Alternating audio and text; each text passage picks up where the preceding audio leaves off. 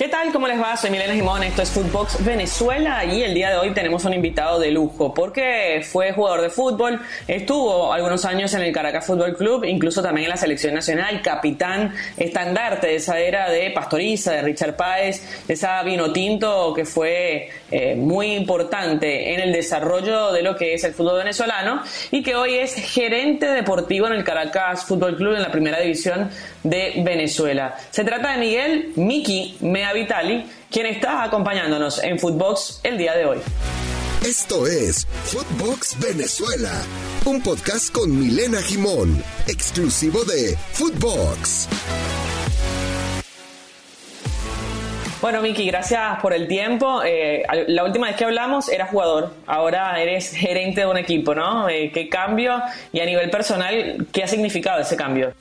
Hola Milena, muy buenos días. Qué gusto y placer saludarte nuevamente. Y bueno, tiempo sin conversar, así es. Ya hace 5 años que me retiré y bueno, como tú bien le dijiste, la última vez que hablamos como jugador, ahora como gerente, pero bueno, ahí vamos, creciendo, aprendiendo y bueno, la verdad que bastante contento dentro de mi institución como es el Caracas Fútbol Club. Y de estos 5 años, ¿cuál ha sido el reto más difícil en el que has tenido que trabajar? El reto más difícil es conversar, negociar con los que eran mis compañeros y que ahora son los jugadores de mi institución y que, bueno, tuve la fortuna de compartir con grandes personas y grandes futbolistas un camerino y ahora me toca rediscutir contratos, negociaciones, infinidad de cosas y, por supuesto, ese ha sido para mí, desde mi punto de vista, lo más complicado que me ha tocado afrontar durante este corto periodo que tengo como gerente del Caracas Fútbol Club en estos 5 años. Bueno, Caracas es un equipo apetecible en Venezuela. Es para mí la institución más sólida que tiene el fútbol venezolano, más allá de que hay equipos grandes como el Deportivo Táchira y otros equipos que han sabido mantenerse a lo largo del tiempo, pero Caracas como club me parece que es el equipo más completo. Cuando se va Chita San Vicente, que es también una institución para el club, ¿qué fue lo primero que buscaste en un entrenador? ¿El primero disponible o alguno con características particulares?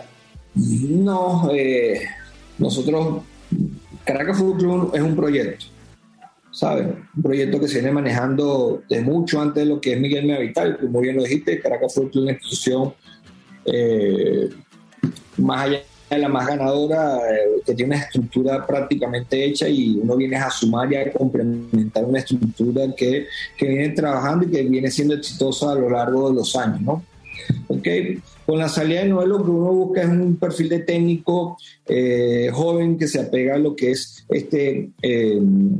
este proyecto, lo que es Caracas Fútbol Club, que como todos sabemos apuesta mucho a lo que es su cantera y bueno, determinamos luego de varias reuniones que Francesco Estífano era el hombre indicado para darle continuidad a lo que ya venía siendo Noel San Vicente en su tercera etapa dentro del Caracas Fútbol Club, un proyecto que él estuvo durante prácticamente 5 años, donde fue bastante bueno, bastante positivo, bastante exitoso, logrando la estrella número 12, y bueno, necesitamos un tipo joven, ganador, porque Francesco, bueno, tú muy bien lo sabes, es un tipo ganador que lo ha ganado todo aquí en Venezuela y con una experiencia en el extranjero, entonces bueno, creo que Francesco fue el hombre indicado para traer al Caracas Fútbol Club y darle continuidad a este proyecto llamado Caracas.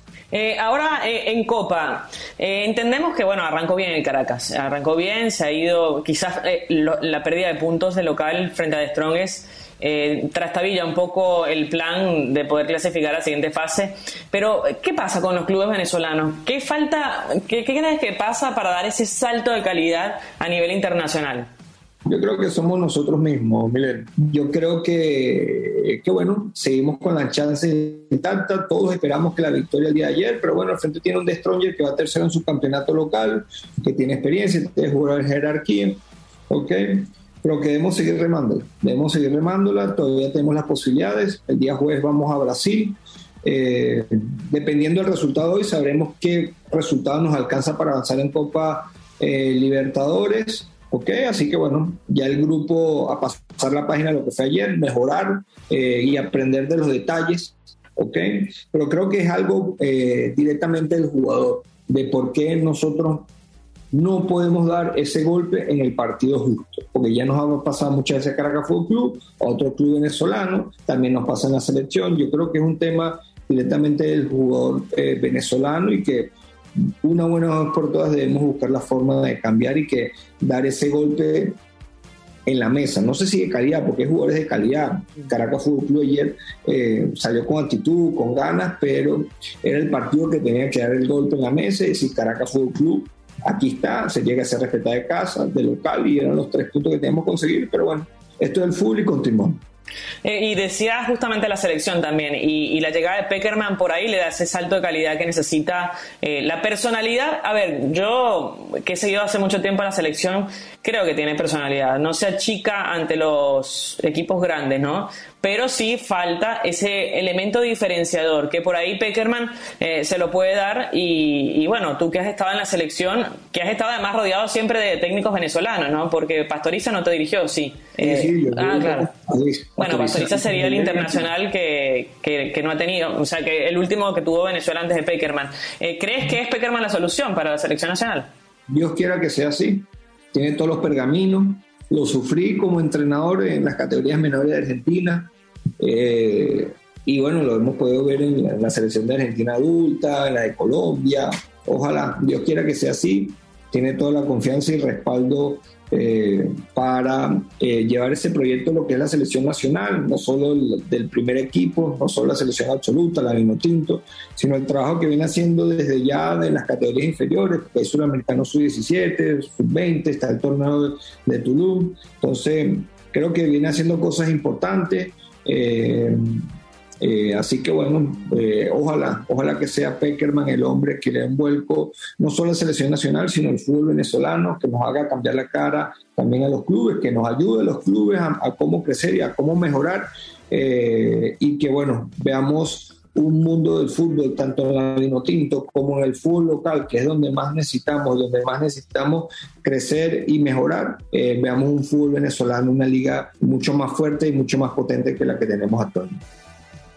Se está hablando, y fue polémico en su momento cuando se quiso derogar esa ley del juvenil, ¿no?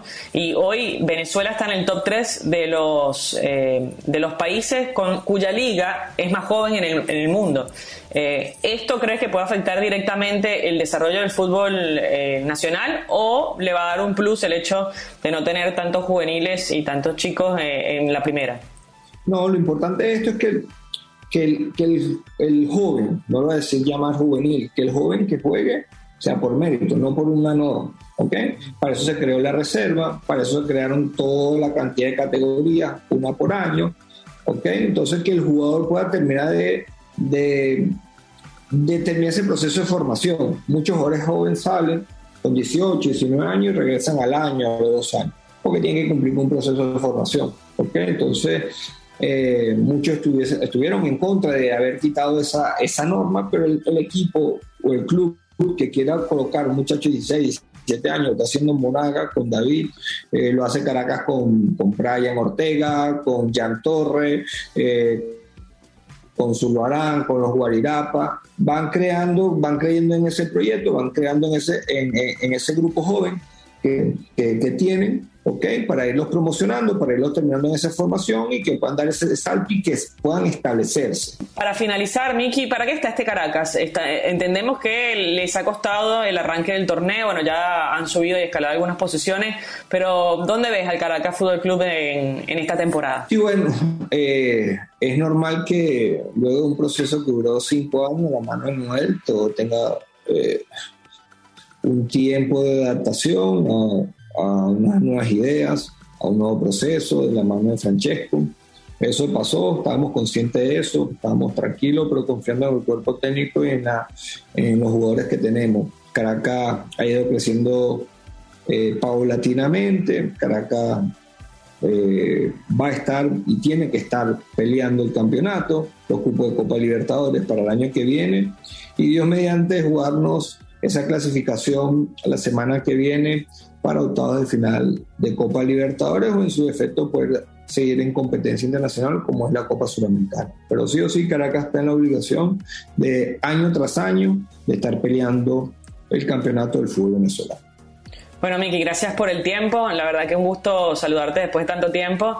Y bueno, mis mejores deseos para ti y para la institución y que Caracas siga siendo nuestra bandera en el fútbol internacional. Gracias, Milena, por la oportunidad. Te mando un fuerte abrazo y que sigan tus éxitos también por allá, por Argentina. Saludos. Muchas gracias. Chao, chao. Queremos agradecer a Micky Mea Vitali por este tiempo y recuerden que ustedes nos pueden seguir en nuestras redes sociales @footboxoficial, @Milena Gimón. Nos reencontramos en una próxima oportunidad. Chao, chao. Footbox Venezuela con Milena Gimón, podcast exclusivo de Footbox.